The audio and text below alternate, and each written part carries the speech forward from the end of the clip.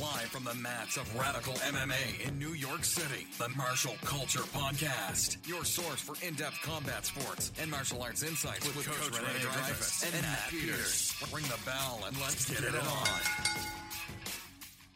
on. Feels good to be back.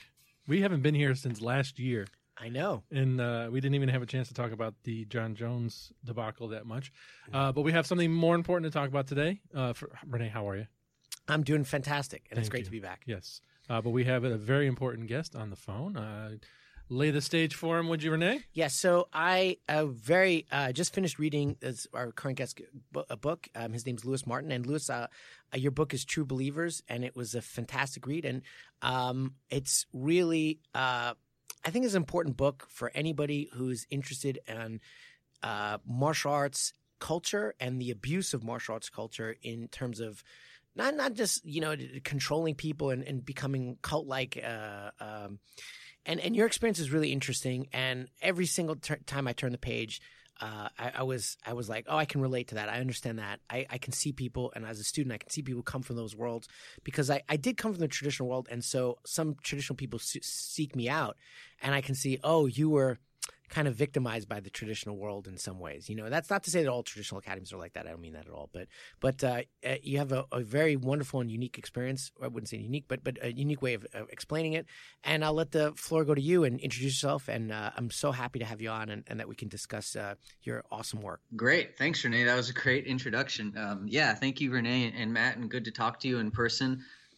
Thank you so much for reading the book. It was you never get used to listening to a podcast and hearing your own name mentioned and being like, oh shit, like there's people in New York that, that read it, which is amazing. And I feel like a lot of people that have read it have reached out to me. The cool thing about this book is everyone reading it is a martial artist. So in the world of martial arts, there's a lot of experiences like this, and you see it a lot referred to kind of as a joke if you follow someone like McDojo Life or Fake Black Belts on Instagram. Those are great pages and they're very entertaining. They're funny, but there's a serious side to those things too, which is often in traditional martial arts, there is a lot of weird kind of pseudo-religion, mysticism, false promises, and people can really get hurt by that emotionally, financially. They can get hurt by it. So I guess my book was sort of more of the serious side of things based on being a part of a really intense group for 7 years, and starting as a brand new student when I was just barely 21 years old, going all the way to black belt and being an instructor, and then along the way, ignoring signs, paying quite a bit of money, and even losing some friendships and relationships because I was so caught in their kind of system, their pseudo-religious philosophy that I ignored a lot of things, and I finally came out of it, and I was like, God, this would be one hell of a book. Yeah, I mean, it's funny when you to laugh at it on the outside, but it's not funny if you're that person, who's experienced it. And I have a lot of people who came from, I started in the traditional Japanese martial art world. I lived in Japan for a long time. And, coming as a reality-based practitioner now in MMA, I have a lot of people who say, yeah, I spent 10 years doing ninjutsu. I spent 10 years doing aikijitsu, aikido, and, I can't actually fight. And I want to learn how to fight. And also, it's funny, I'll tell you something, as an instructor who's teaching not just jiu-jitsu, but wrestling, judo, striking, you can see the damage done to their operating system, their physical operating system, by sham martial arts. Sham martial arts overwrite our internal body code, and it actually makes me much harder to teach you functional movement. So one of my favorite videos examples is this crazy Russian weird martial art where they're moving in such bizarre patterns, even worse than the worst kung fu. And I'm like, wow, to take someone who did that for a year and teach them actually how to move is terrible. And that's just the physical side. And I see it as a victimization of their athletic potential. And of course, being America and being a capitalist society, there is always a victimization on the money level, or what I think is very common is, just controlling instructors who have an ego complex. John Jones, Jamestown. What's the guy from Jamestown? Jim Jones. Jim Jones, right? Not John Jones. Jim Jones complex, where they just want to dominate people as a sociopath and a psychopath, and it's terrible. But one thing I don't want to reveal the book, because I really want listeners to go out and read it, especially people who've done martial arts for a long time, because what I want to talk about a little bit is, of course, your experience. But one thing you said very interesting. You're like, well, this in the Seibukan, which is the dojo he trained in for our listeners, it was a step-by-step process from, something that was kind of legitimate and maybe had some good ideas, and then it was like a ladder into a bizarre land. And I would say those first 3 steps, of any what do you want to call it, ideology, usually they hook you with something that is you can relate. Okay, I would say Jordan Peterson is a good example of someone who's, the first couple things he said is very relatable, and then he takes you into bizarre land, and I think that's true with any ideology, is that the first steps are rational, and they hook you with certain things, whether your desire to be part of a tribe, your desire, your insecurities, something like that, and they get you deeper in the ladder. And the other thing is, I would say that most martial arts I've encountered have some element of these, the ideology and indoctrination. And we had an offline conversation about, a certain academy where, you leave, you're a creanche, you're a traitor, and, things like that. I would say that even if you're not on the 8th step into the bizarre land, there's certain martial arts that they take that first 4 or 5 steps, and you're not in a healthy environment. But I don't want to over talk to you, but say more about your experience and how you felt yourself maybe go into that world, and also how you got out.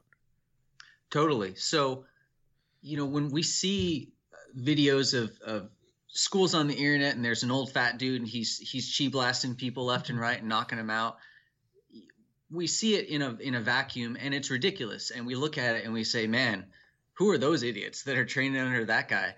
But maybe what we don't think is that, you don't show up on the very first day and they're like, cool, we're going to show you how to chi blast someone. It's a step-by-step process. And I feel like there's 2 types of school, Renee. There's young people in particular. When you go into martial arts, like, you have a fantastic idea of what fighting is, and it's based off, you've seen movies or television or something like that. So you have a fantasy, and one school will set you down and say, okay, like, everything that you thought, that fantasy is basically bullshit, and we're going to show you kind of how it works. And it won't be the easiest thing in the beginning, but eventually you'll get skilled at it. And then the other school kind of embraces that fantasy, and they say, yeah, we're going to show you all that stuff. We will show you how to effortlessly throw people, knock people out. We're going to show you how, the energy meridians in the body work. And yeah, eventually, maybe we'll even show you how to move people without touching them. And with Seibukan, and I want to stress this is not a book about me learning an ineffective martial art, because honestly and unfortunately, that's not super special, right? There's, it's tons of ineffective martial arts, and a lot of that, the practitioner has to take 50% of the responsibility in addition to their teacher, because there's plenty of information out there for people to figure stuff out. What this is really about is a martial arts community that pivoted to being a self-help group, and it did it sort of under the guise of martial arts. But you walk in the first day and it's like, yeah, we're going to train you to defend yourself and give you physical tools. But then pretty quickly it leads into, well, you're going to be a better person through these physical tools. And then it goes into, well, you can maybe heal traumas in your life through these tools of these martial arts. And then you get into full blown this pathway to enlightenment. And there's a big difference between, marketing martial arts and self-defense and marketing self-help. And there's a difference in the pressure that you put on the instructors, that they have to take on this weird role of being like a therapist or a spiritual leader or a motivational speaker. And you are attracting students a different way. You run a mixed martial arts gym, and you're attracting people that they want to train or they want to fight, and they're tough. They want to be physical. and you're just meeting them on those grounds of like, okay, this is a physical place. We're going to get in shape and we're going to train and learn to fight. But we were attracting people that were almost kind of like little lost puppies, a lot of younger people that, they weren't quite sure where they fit in the world. Their jobs, their careers weren't working out. And instead of saying, hey, you're going to come here and learn martial arts, I mean, yeah, we would say that, but it was really like, hey, you're going to come here and we're going to get your shit together personally, emotionally. And I think that could get a little bit insidious, and it can kind of walk the line a little bit. Do you think so? Absolutely. I totally agree. But I would say a couple things that, and I said this on another podcast, and I think this is true for every martial arts school, whether you're talking full-on MMA or, Aikido on the other end or whatever. Martial arts attracts broken people in some way, whether either one, you're victimized and you want to learn how to fight, or two, you have some extrinsic goal. Like, look at the UFC. Look at John Jones. He's not a healthy guy.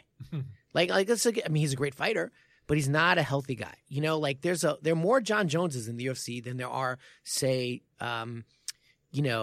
okay, you know what? Here, Damian Maia, who's obviously a really, really good, wonderful person. Like, obviously, like, he's got his stuff together. He's just a person that is, you wouldn't mind hanging out with and is a good role model for your kids, or George St. Pierre, something like that. There are fewer of those than they are of, especially at the lower level, of these people who are, and I compete, I have my guys compete on the lower level circuit, and you see these people, they have nothing going for their lives. They have no direction. And MMA or martial arts is trying to bring that direction. I would say even in my school, I have the role of therapist, and a lot of people come to me for help. I had one girl, unfortunately, she's passed away, but she lost her battle to drugs. But she came in to change her life and make it better, and I tried to really be a part of that. And yes, we are a physical school, and we teach you how to be, but I would say a majority of our students are looking to look that martial path. Look at all the kung fu movies, the kid, or even Star Wars. It's the young kid who's naive. He doesn't know anything. And it's that Jedi training that transforms him. And that is what martial arts sells almost universally. Why do parents put their kids into kids taekwondo? Discipline, focus, all these more mental issues. They don't want their kids to learn how to beat the crap out of other people. They want them to develop their internal skills. And honestly, I would say, I was listening to this great podcast on Stephen Casting, and he has a 11-time Ironman champion come on, and he's like, you want to be an elite level competitor in any sport, you got to get your shit together. And that's obvious, So I would agree with what you're saying, but I would say that all academies have some sort of that, broken, sad puppy, broken system, and you can give them a pathway to self and help, but at the same time, it's not bullshit and it's not wish fulfillment. Oh, you want to change your life? Guess what? It's gonna be fucking hard work. And I think one of the things that you can see in almost any cult is that that people are looking for a charismatic leader. And they're looking for an easy solution. And one thing I was struck in your book was the rapid rate of promotion at SabreCon. I think that's good. And you talk about it really detailed in your book. It's like there's this little, oxytocin boost, this serotonin boost. Oh, you get this belt, you get this belt, you get this belt. You feel good. And it's just an easy way to feel good about yourself. Whereas, okay, I'm going to fight through, the worst side control pin I could ever get put in, and reach down deep into something that I have in my bones to fight through. And I want to give up, but I'm not. And that's where the change happens, in my opinion. And that's what happened to me, because for me, I was a broken kid in a lot of ways. I didn't have a bad upbringing, but I had no self-confidence. And in martial arts was that pathway to just making myself a better version of myself. And I remember there's a time I had in Japan where a person pinned me for 30 minutes straight. Olympic and world champion who weighed over 100 kilos, decided that he was going to, pin me for a good reason. And it was probably the worst experience of my life, but it changed me. And I never got out. I never got out of that pin, but I went unconscious from his pin. But it changed me in a way that I never feared another pin again. And also it gave me a little bit of iron in my soul. And the more you develop that iron, the more that personal transformation happens. And but I think that a concept of transformation can totally be abused. It has been for the most part in America, and that becomes these gurus of self-help, whether it's Bikram from yoga, whether it's like some Rajneesh yoga thing, or Aikido Chi Blast or whatever. The idea that I'm going to help you change your life, and it's not going to be that hard, is total bullshit. Anyway, that's kind of like what I would respond to what you said there. But I would also say that, another thing that struck me about the book is that the communities that these foster, and they become addictive communities, like you like being with your friends, you like being there, and it just ropes you in even more, you don't have a place to be, and now you have a tribe. And the tribe is addictive because we as humans crave our tribal relationships, Does that make sense? Yeah. Yeah. It does make sense. And again, all martial arts groups have communities, and I think by and large they're all really, really healthy. So, we weren't different than anyone else in that sense. What was different with our community is that one, I think we became pretty isolationist, and some of that was because when we interacted with other people that did martial arts, we got weird sort of alarmed reactions from them. And two was that whether it was conscious or not conscious, we structured our community to isolate ourselves, which is we had a very, like I mentioned before, we had a self-help system, but it was very sort of pseudo-religious. It was very much steeped in the old Japanese kind of Shinto culture with a lot of symbolism, special animals and metaphorical gates and stuff. And we talked about that all the time, even outside the dojo. And it became sort of a coded language. And then on top of that, we spoke a lot of, Japanese sort of vocabulary to each other. And all of that, when you add it together, it made it really difficult for us to bring outsiders into our group. And it was sort of a condition on being friends with our community was you have to train, because otherwise we're not going to have, things to talk with you about, to the point where we would have big Seibukan parties, and eventually my wife was like, I can't go to these things. These people are fucking crazy. Like I don't know what they're saying. They're always trying to get me to train.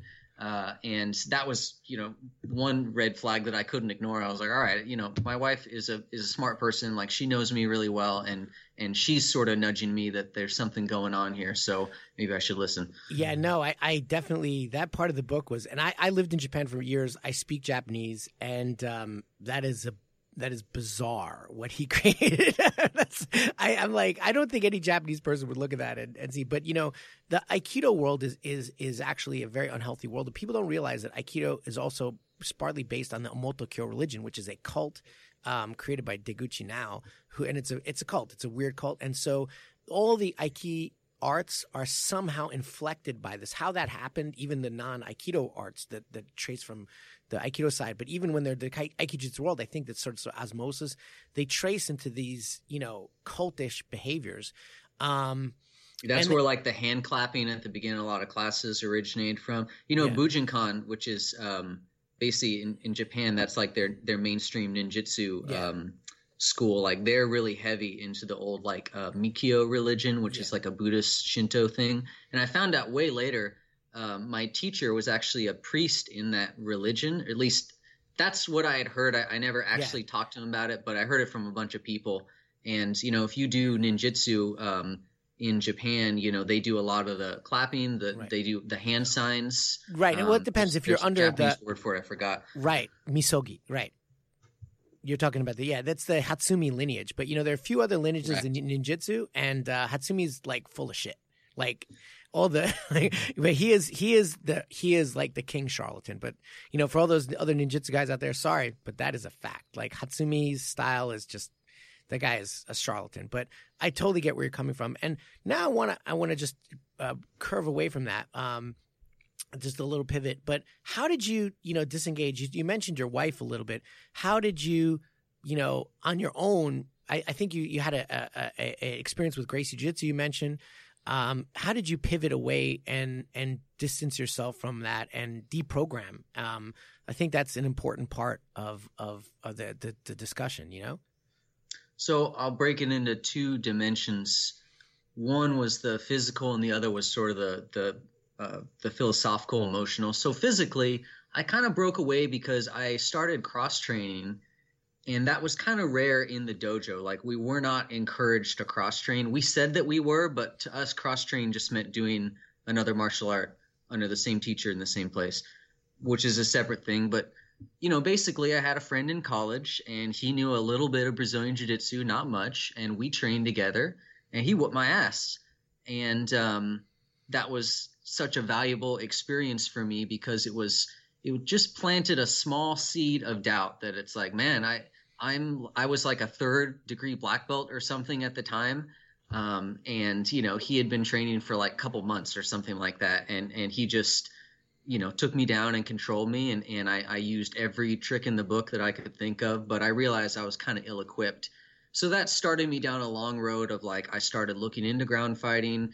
I started doing Gracie Jiu-Jitsu because at least the Torrance branch of the Academy, Horian Sons, they have a really, really approachable style of Gracie Jiu-Jitsu for people that are, you know, coming from traditional background or self-defense.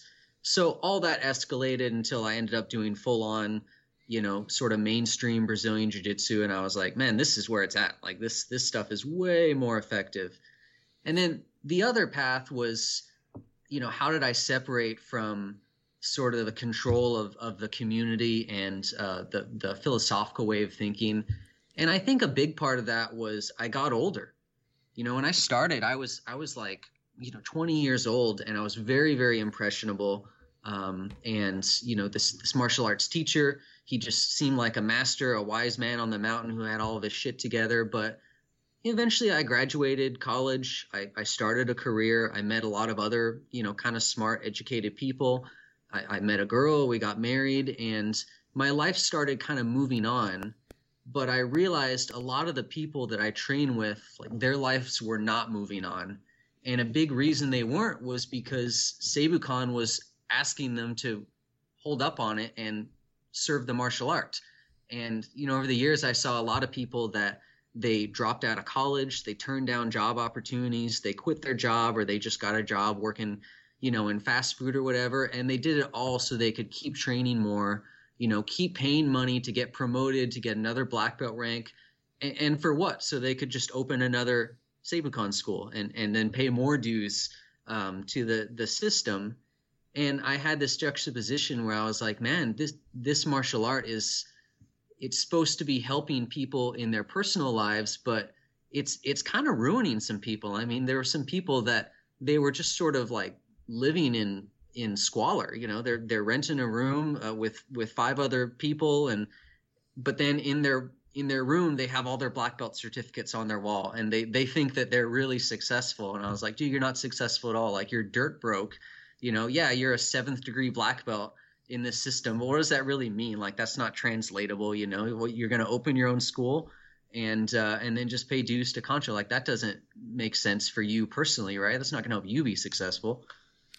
You know, I totally hear what you're saying. And, you know, it's all the hallmarks of a cult, a charismatic personality. Have you ever heard of Max Weber? He's a famous sociologist, and he kind of focused on understanding our – the founder of the brand of the field of sociology, but understanding how our world works. And he says, you know, there are 3 types of authority, and one is a charismatic, you know, authority. And you can see that with the current politics today, or, you know, anyone who's out there who has a way for people to follow them, whether it's the music world or whatever. There's a charisma, and it certainly seems like that was what held the sway in that world. But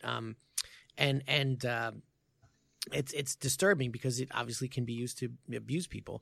I would disagree, though, in one sense, that to say that it's kind of unique, because I know guys who are on the BJJ circuit or MMA, and they're super goal oriented and they're destroying their lives in the same way. You know, like, there's a little bit of cult in almost any martial art, and it's very worrying. And I think sometimes we can look at the Japanese martial arts and see their abuse. And I think Japanese traditional martial arts are very prone to this, or Chinese traditional martial arts are very prone to this, because they're very they mix a charismatic authority and a traditional authority. And this is kind of the one other type of Weber's ideas of authority. And it's sort of like, this is this lineage, and we have this back in thousands of years, you know, and this, you know, on Wudang Mountain, the guy watched the crane this, and we follow this path and this, and you get wrapped up into this cultural authority, and particularly when you're in that Confucian or that Asian culture, that is it's their chains around your critical thinking. You're like, why do I do it? Because my daddy told me that, or my master told me that, or whatever, and you just respect it for respecting's sake, versus using your critical thinking and going forward. But it's funny. One thing I really can I say something about that? Yeah, go ahead, please. I've been thinking a lot about this, and me and you talked about this the other day. Is that in the Japanese systems? I can't speak for other cultures like the Chinese systems, but I imagine it's probably the same way. Is that for them, martial arts it's part of it is historical preservation and historical kind of recognition that it's like you said, we're honoring our ancestors, we're honoring the masters. And if you want to change something, it's kind of like you're challenging our ancestors and challenging the masters. And that's one thing that was really different and great when I got into Brazilian Jiu-Jitsu, because a lot of BJJ schools, except for the really traditional ones, they don't have that mentality, and that they're like, hey, we're finding better ways to do it. Like I used to do the triangle this way, but I found this little tweak and it works much better for me this way. Try it out. And there's this sort of like open-mindedness that is infused in Brazilian Jiu-Jitsu culture, especially if people compete, because then results is the only thing that matters. And it's like, hey, I found this better technique. Right. I want a match with it at a tournament. I'm using it forever now.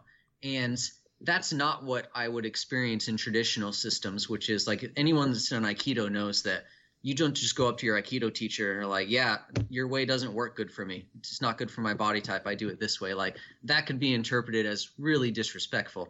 Yeah, no, I agree with you. But I would also say, I totally agree with you, 100%. I'd also say one of the most evolving martial arts in the modern era is judo. And although there is a traditional element, judo is constantly evolving, and it's very, very results-oriented. And it's, out of traditional Japanese culture. Although, obviously Kano was a visionary, and he definitely distanced himself from the idea of like culture only, but there was results on the mat, and he was a great critical thinker too. So, and Japan has this weird, and as a guy I did my master's degree in Japanese, history, and it's this weird dichotomy between those kind of cultural authorities and prove it. So, I'll tell you, what the most practiced form of jiu-jitsu in Japan is today? It's Brazilian jiu-jitsu. There's I heard you say that the other day. More Brazilian jiu-jitsu schools than any other style of jiu-jitsu in Japan today, unless you count judo as a style of jiu-jitsu, which you could, but and that doesn't count either, because like most of them are just funded by the government. Like high school, there's like a judo school in every high school, basically. Yeah, it's part of it's an educational institution now. Right, judo. right. So you can't really compare judo. Outside of judo, there's no grappling art, no submission grappling art, or offshoot of jiu-jitsu that's practiced more than Brazilian jiu-jitsu. So they have this weird thing. They're like, okay, put up or shut up. And it's a part of Japanese culture to ping pong between this sort of cultural reverence and no, that doesn't work. And when they shift, they really shift. If you look at the automobile manufacturing sector or something like that, you can see that they have these these sea changes where they drop one paradigm and enter another very quickly. Like, okay, we're not going to do that. We're not going to do that. The Meiji Restoration was a part of Japanese culture where Japan was the country that modernized more quickly than any other country. Yeah, like overnight. Overnight, yeah. Right. And then in 1905, which is only about 20 years after they're coming out of feudal era, 20, 25 years, maybe 30, coming out of a feudal era 30 years before, they defeated a major world power in the 1905 Russo-Japanese War. In a naval battle with all modern technology. So, Japan is really interesting how it's like they're very, dual personality. But I totally 100% agree with what you're saying. And then you do say something in your book, and this is really fascinating, how you felt sometimes the Gracie Academy and the Gracie method reminded you of that little cultism that you like. And I really want to kind of touch on that, is that how you're going to get me in trouble. Yeah, I'm going to get you in trouble, right. But you said in your book, so everybody's going to read it, how you saw that the Henner and Hirion and their charismatic personalities and their belief. And I actually have that problem because, yes, Gracie Jiu-Jitsu does have its let's modernize. But I as an MMA fighter can say, look, this technique, this armbar that you teach every single day, this armbar from the guard, is really not best practices in MMA. And it doesn't work. And to say that, or this whatever technique that doesn't work, and you're just teaching it. Why are you teaching it? Well, because my granddaddy taught me this way, and we are not going to change it. So I see sort of these traditional, elements in Gracie Jiu-Jitsu too, and all Jiu-Jitsu and all martial arts. I think the pioneers in one generation always become the reactionaries in another. And it's that it has to be. This is how I got to know you, because you made an article about data and you took a bunch of street fights and did some analysis, and I was like, that's it. That's right there. Let's look at the data. I don't care who taught it to you. I don't care where it comes from. I don't care what martial art is. If it's better and the data shows it works. And, there's some times where personally I have some disagreements with my students. Like the student will say, hey, can I do this move this way? And I'm like, I don't know. Like, okay, let's go over it. Oh, you know what?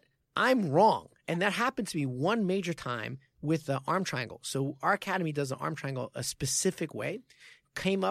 One of my students came up with a variation, and we have had so much success with it.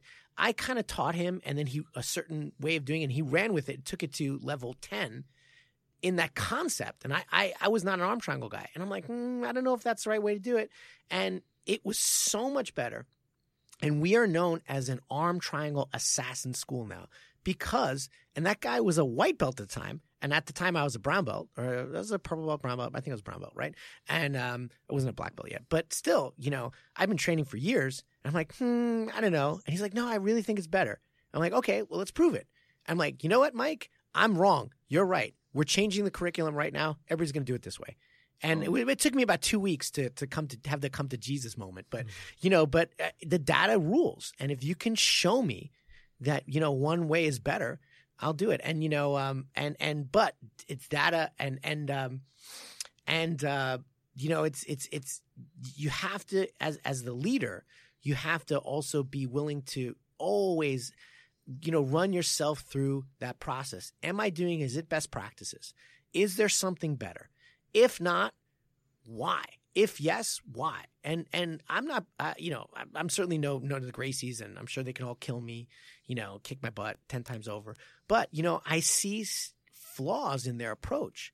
And hey, I think it's time to examine your failures and why is this not working? Let's look at the data right in front of us.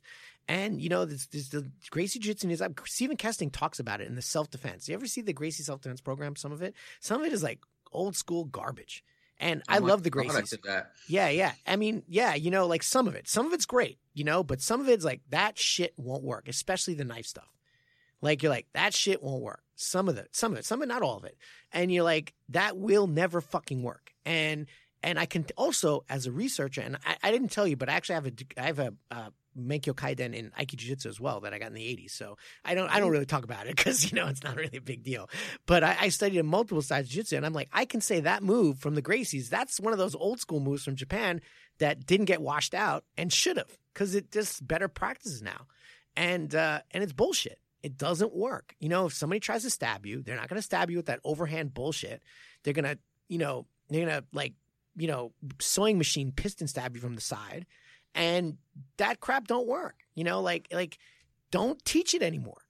And yet they do. You know what I'm saying? So in the book, I am a product of Huron and Henner's combatives program in Torrance, and I traveled to Torrance several times and trained. I did private lessons with some of their students. And on the whole, like I'm big fans of what they're doing. I think me too. I don't want to watch the whole program. I think the general Gracie Combatives program has a lot of positive aspects. That's I'm gonna make this a compliment sandwich, dude. So like I'm gonna say a good thing and then be critical and then I'll try to say another good thing. So one, I think that they were really the people that led this charge that happened in the last like 5 to 7 years, where there's really been a return to self-defense in Brazilian Jiu-Jitsu. And I think that they were kind of at the forefront of that. And I'm not going to say they started or that it's been all them, but I mean, those like Gracie breakdowns and the way they've done their combatives program in Gracie University, like that was a big part of it. And I think that's great because the BJJ community needs that. There's room for the sport and the self-defense to coexist. That being said, one of the criticisms I had in the book was that they do have kind of a culture of authority. You mentioned this earlier, like different kinds of authority, right? And one, they do have that sort of tradition, the traditional authority, in that it's like, well, why do we do this? Well, this is the way Elio did it. Well, what if Elio didn't do it the best way? No, it's not possible. Right. Because, he basically, in their narrative, like he had no teacher. He was basically given the techniques himself, or Which he is total bullshit. He made them up himself. Whereas demonstrably when you go around false. most mainstream BJJ schools are like, yeah, it was Carlos and Elio, and they sort of did it together. And if anything, maybe Carlos was kind of the teacher because he was the older brother, and he worked with Maeda directly. Actually, that's coming into question too. It looks like Carlos kind of fabricated some of his ranking from Maeda. There's a lot of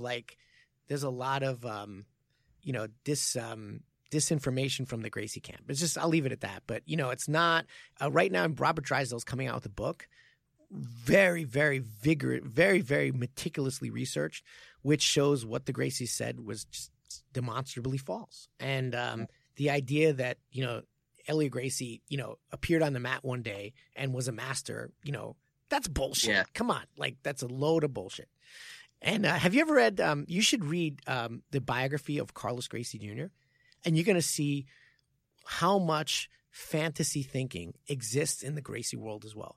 I recommend it because as a historical document, but it's like that he felt that he could read minds and That was what his daughter wrote that, right? Yes, Helia Gracie, and I believe it's Helia Gracie, and it's like some really crazy stuff. And yes, there was an element. I think Horian is the one who really was like a Western educated.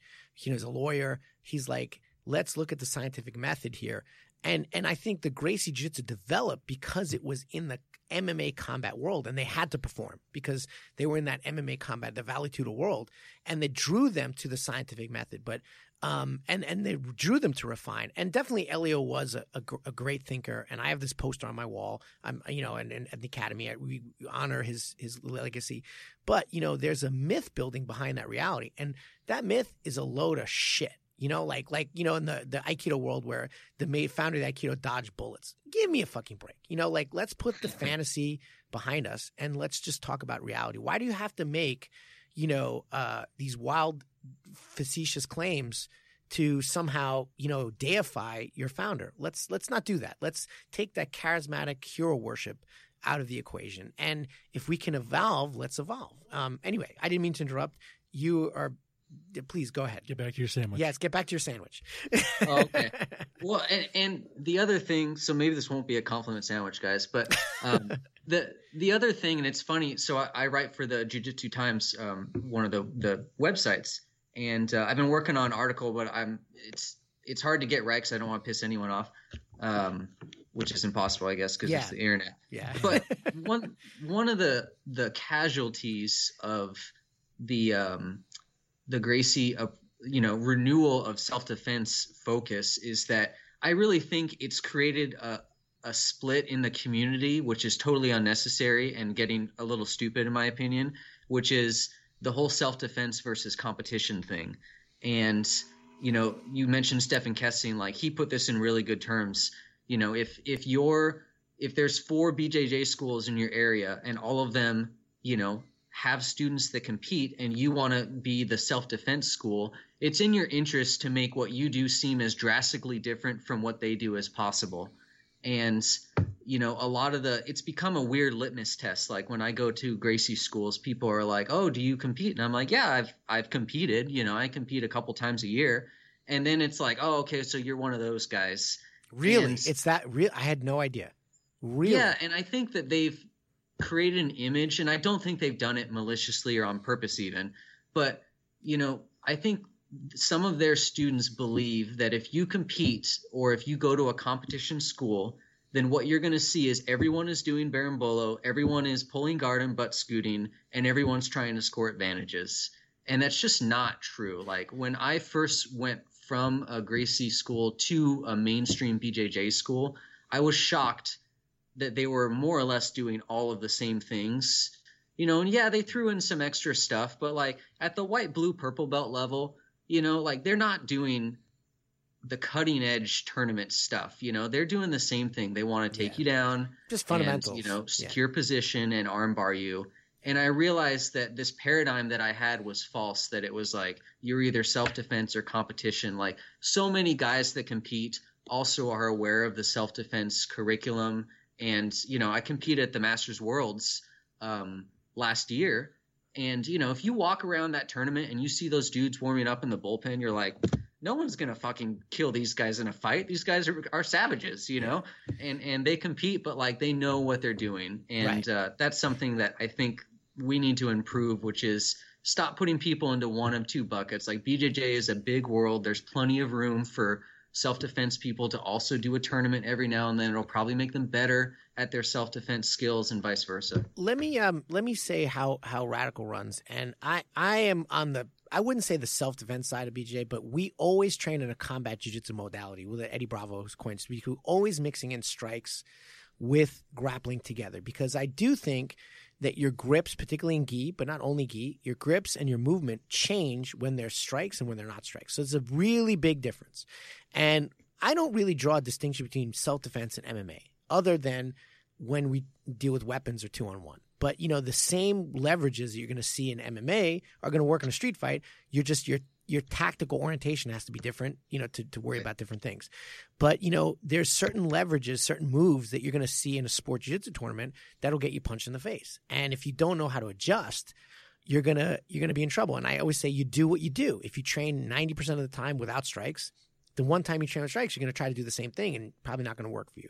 That being said, you're training your delivery system in combat.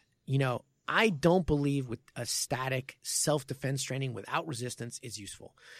To me, okay, you want to do self-defense? I put the gloves on and let's create a scenario when we fight, and we fight out of that scenario. Okay, it's a headlock scenario. It's a bear hug scenario, whatever. Okay, let's fight to the death in this scenario. And then we'll create the rules of when this stops.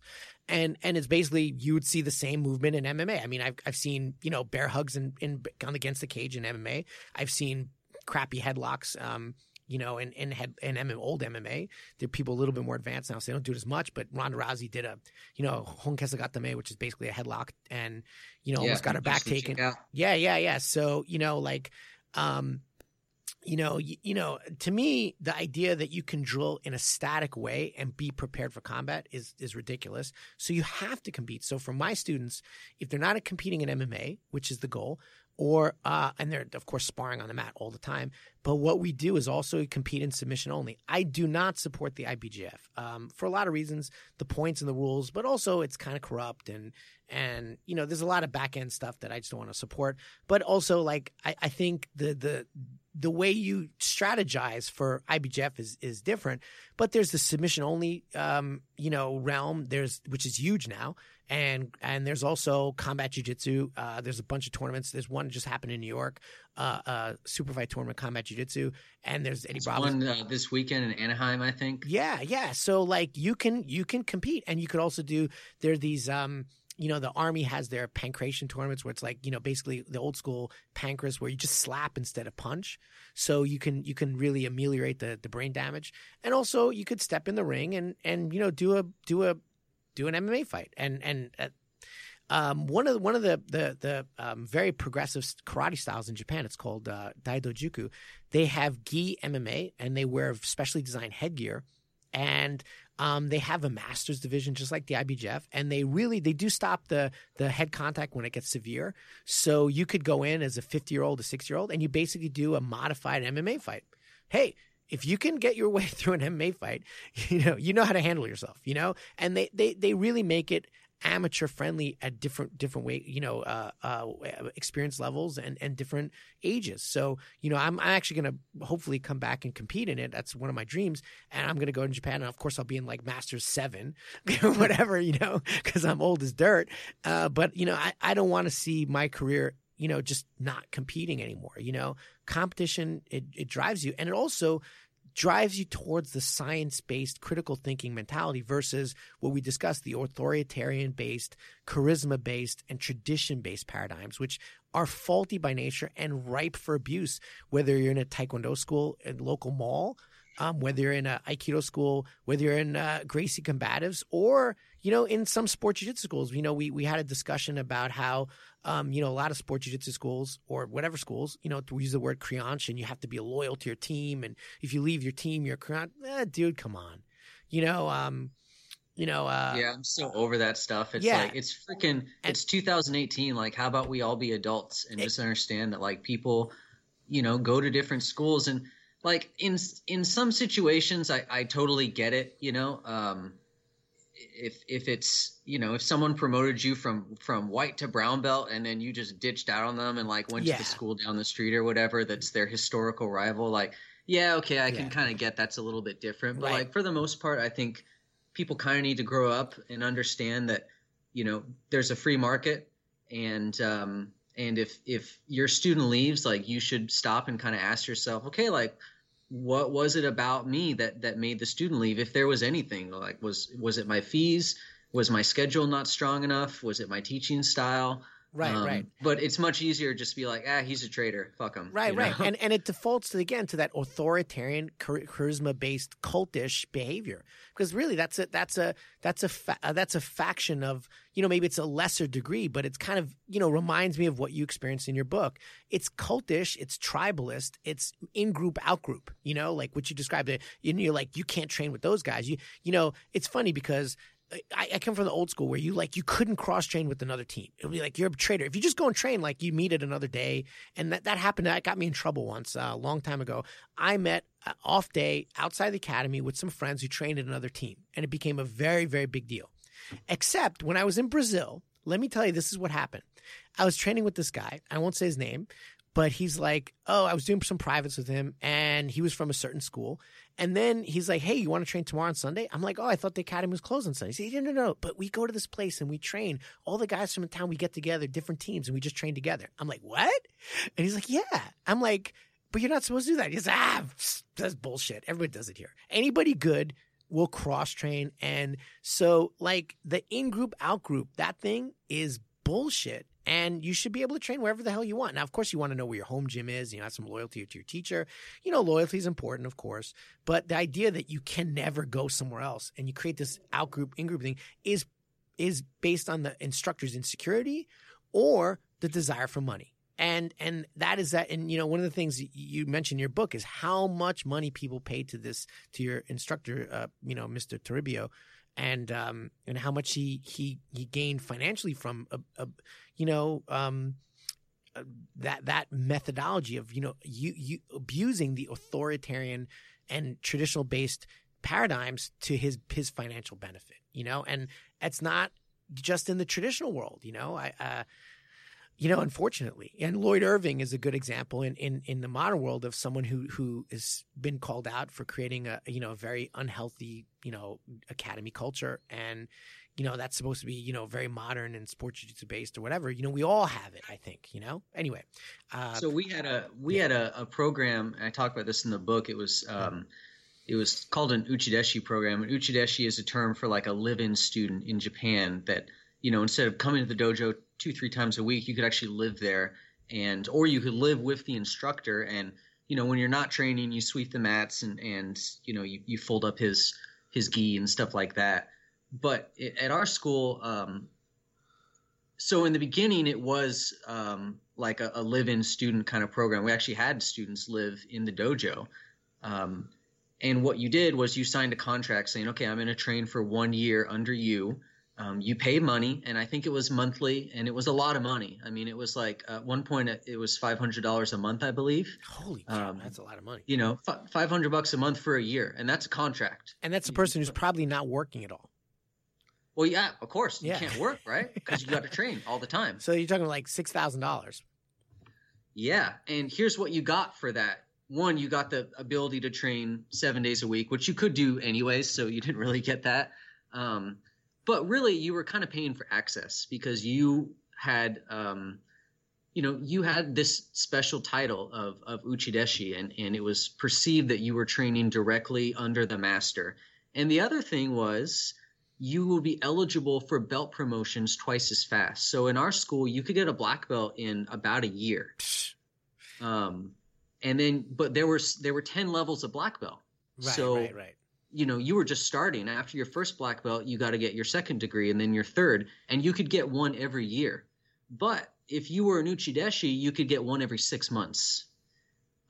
However, you would still have to pay for each black belt promotion. So in a weird way, he still got the money.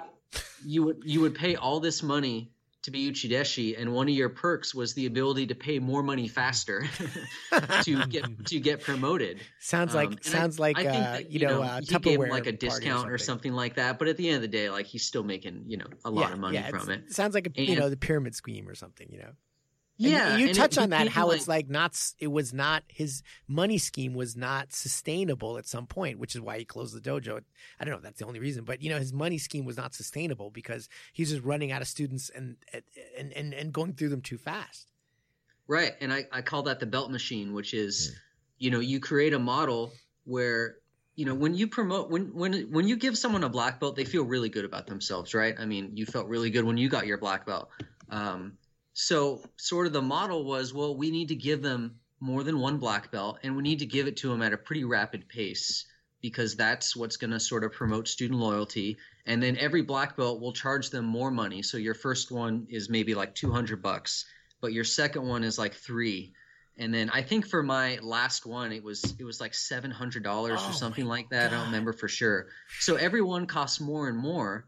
But then a problem you have long term, and our dojo existed for over 20 years before it shut down, was that we ended up promoting students faster than we could acquire new ones, to the point where, in 2012, when you walk in the dojo, not only is every single student a black belt, but every single student is like a 5th, 6th, 7th degree black belt. Yeah.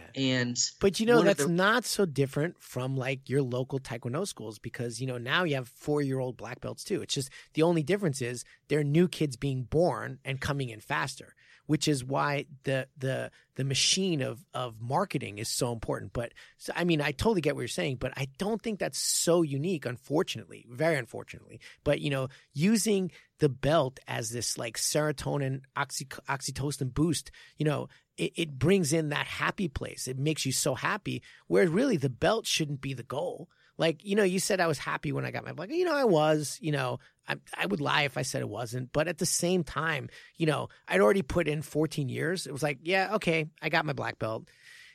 Basically, when I got my black belt, I was like, okay, now nobody will question my legitimacy because I had the piece of paper. But but it wasn't like a big deal for me.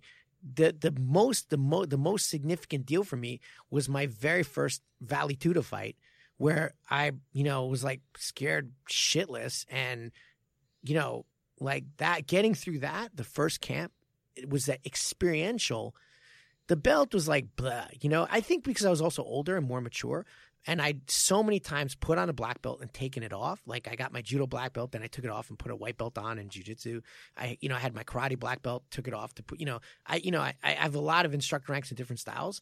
And so every time I evolved, I just put the white belt on again. I'm like, well, whatever. This is just like, formality. And I think that's one reason why I like to think my head is in the right place, because I had these huge doses of humility and getting my butt kicked. Like, I was a karate black belt, and I walked into a judo school in Japan. I already had some judo training, but, I wasn't anything special. Walked into a mat, and the very first person I did randori with was John Balin, who went to the Olympics.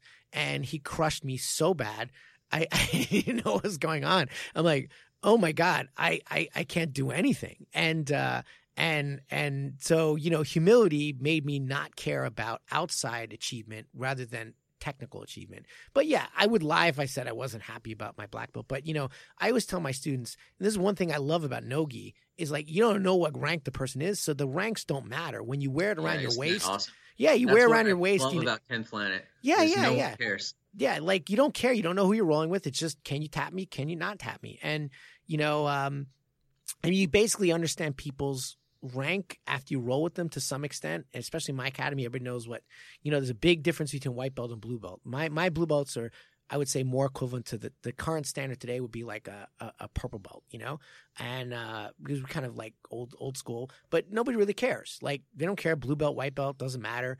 Just let's roll and let's try to tap each other. And we, does it work?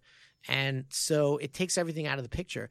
Whereas when you're walking around with your gi and this thing hanging around your waist and, you start, being big man on campus, people desire that extrinsic goal. And we're all fallible human beings, but we want that like validation, that external validation, which is to me exactly what martial arts is not supposed to be.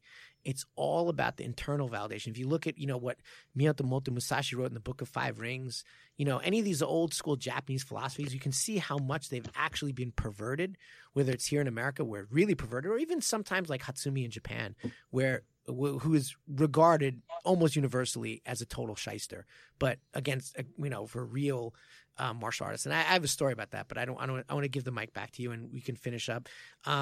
One of the things I would just like to have you some final thoughts about your martial art journey and the book and anything else you'd like to say.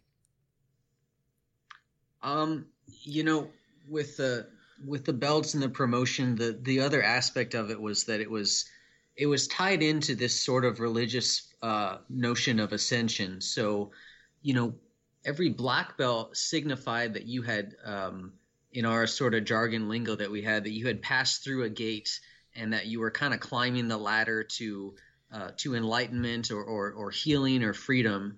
And that made it even more enticing because every belt it didn't feel like just a validation of our skill, but it felt like, like we sort of in this weird kind of Scientology way, like we had ascended to the next level and we were going clear, Yeah.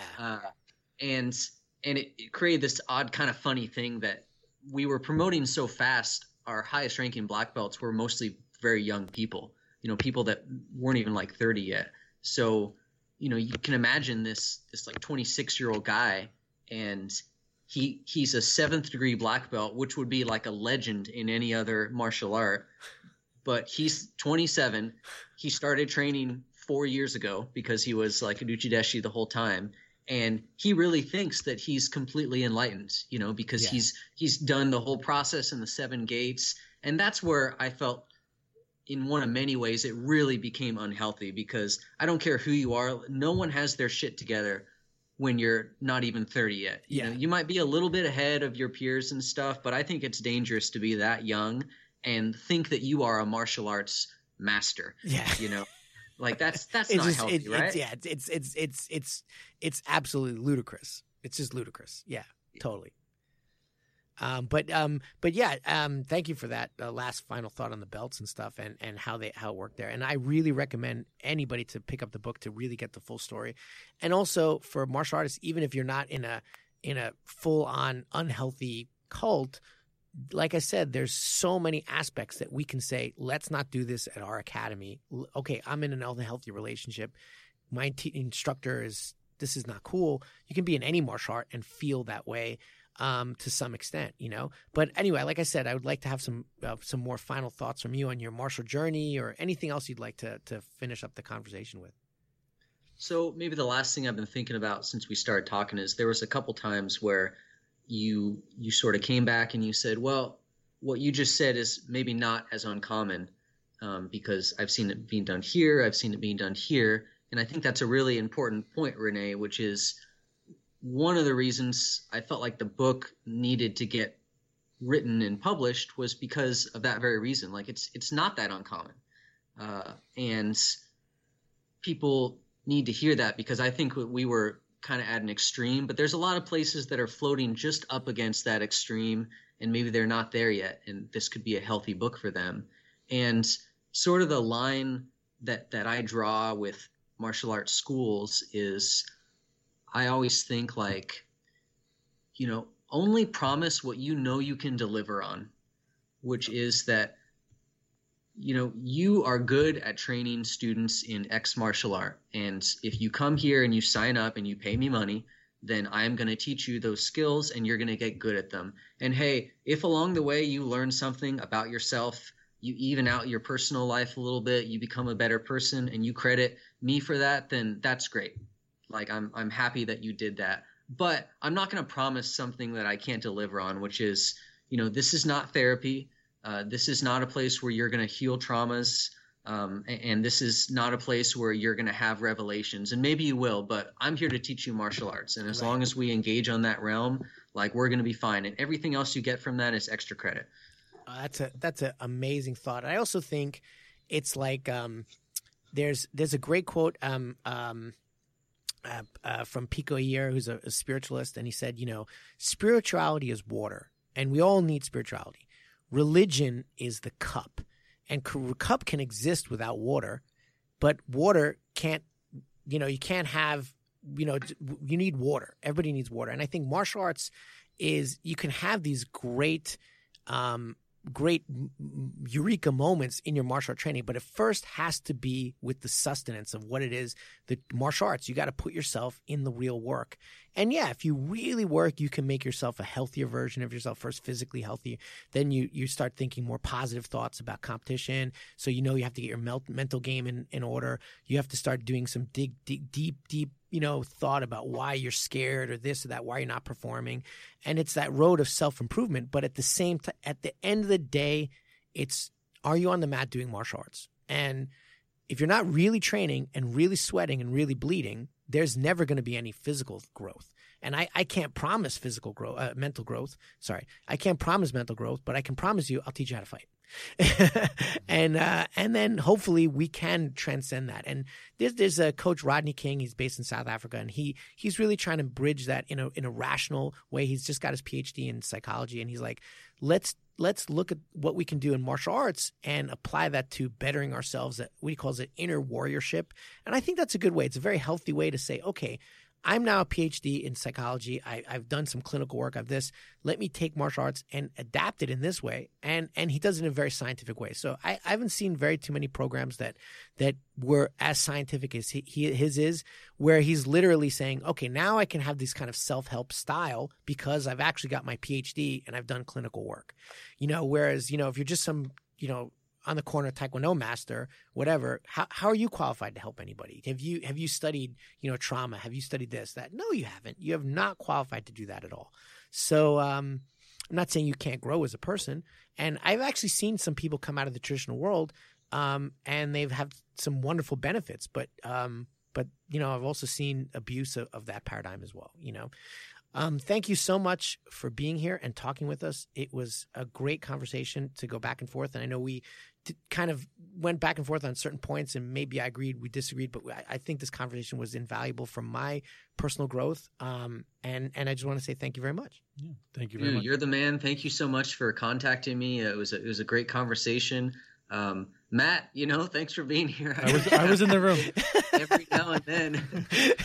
Before we let you go, I want to make sure everybody knows the book is called The True Believers, available on Amazon Kindle. And you guys should check it out because eventually it's probably going to become a movie or something, right? I think that great. No, absolutely not. No. I don't think so. It's not meant to be that. It's the last thing I really want is for it to become like too popular. I like, anonymity and just having it be a good story out there. And also we didn't talk about this, but in the book, we delve into like some of the really nasty stuff that happened in the organization. And there were accusations of sexual abuse and really dangerous stuff with treatment of women and things like that. And just out of respect for people involved, I don't think it should be that way. I don't want to sensationalize any of that. And I don't even talk about that in the marketing for the book, just out of respect for everyone involved. So just keep it where it is. All right, fair enough. Yeah, no. But still, check it out on Kindle, The True Believers by Lewis Martin. And were you started running a sale on the book or something? Was that, you mentioned that last week or... I run it, from periodically. I just had it last week and it ended, but the Kindle version is, I think, $6. Yeah. So, who doesn't have $6? You can buy it and forget about it. And then you look at it later like, oh yeah, I've been meaning to read that. There is a nice paperback if you want it. And that's, I think, $15. Yeah. And it was, I have to say, you are a very, very gifted writer as well. You're not just a talented martial artist. You have a skill as a wordsmith, and it's a well written book that I enjoyed tremendously. Well, thanks, man. And you write for some other publications. Do you want to mention where people can find you and any other things you've written? Yeah, so I am the, managing editor for a website called youjujitsu.com. and we're a pretty small kind of startup website. We do a lot of news articles, things like that. And then I'm a monthly contributor for the Jiu-Jitsu Times. I usually write like 2 articles a month. I'm a monthly columnist for a great traditional martial arts website called the Martial Journal. And they have their own podcast network, and that's run by Jeremy Lesniak, and he's a great guy too. Fantastic. Thank you so much. And I hope we can continue we had a great conversation last week just online, and I hope we can continue collaborating together, because I hope to meet you in one day and continue you educating me through your experiences, and someday maybe we can share the mats together too. Yeah, totally. Come to California and look me up, and I'll do the same if I come to New York. You have a place to stay for sure. I have one more question. I just need your quick response. Cejudo versus Dillashaw. Who do you got? Oh, coming up? Yeah. I just think Dillashaw is maybe a little bit better of an all-arounder, and he's got the size advantage. I think that one, unless Cejudo can really prosecute the ground game, that's going to be a tough road for him. Mm-hmm. But he surprised me before. Yeah, me too. I'm picking Dillashaw too. Yeah, I think we're all in the Dillashaw camp. All right. What round, Matt? You want to bet? I'm not betting anymore. I'm not allowed. My wife says no. You guys bet with each other. For what it's worth, people disagree with me. I think Sarah GSP will always be considered like the biggest upset. But honestly, I think Dillashaw Barao was one of the biggest upsets of all time. Oh, for sure. Like, no one picked Dillashaw coming in. And he didn't just get lucky and knock out Barao. Like, he dismantled him over 5 rounds. And that's like the forgotten upset in history, I think. No, actually, I talking about that with one of my students. I totally agree with you. That shows the paradigm shift, because Barao's striking, was it's kind of old school. It's the old school MMA striking, and he was like, "Oh, people have evolved now, and I don't have an answer for this." And it was the death knell of the old style, and you just have to evolve past that. And I always point to that fight where it was just a 5-round beatdown, and just technique. And at no moment did Barao ever have an answer to Dillashaw. And not to say that he was a terrible martial artist, he was a person of his time, like Chuck Liddell coming out today. He just wouldn't even be a contender. Mm-hmm. We evolved, and it's fascinating to see that. So no, great. Thanks for that wonderful point. All right. We'll see what happens on Saturday. We will. Thank you, sir. Thank you. Thanks, guys. Bye-bye. Thanks. And that was a great conversation. Matt, I'm sorry I took the air for so long. I like when you have the air. I suck the air out of the room, But it was a real pleasure. And I think, the last final thought would be, we always have to take some critical thinking to whatever process we do, and be wary of charismatic leaders who give us easy answers. Life is not filled with easy answers. People want like an easy solution, this, that. And, whether it's fighting, whatever, whether it's the internal work you want to do, there's never an easy answer. And anybody, shooting that is just, selling you snake oil. Not unlike some people who are in the news today as leaders of our nation. There you go. We lost all the conservative listeners now. Bye, Mom. Bye. My mom's the only one.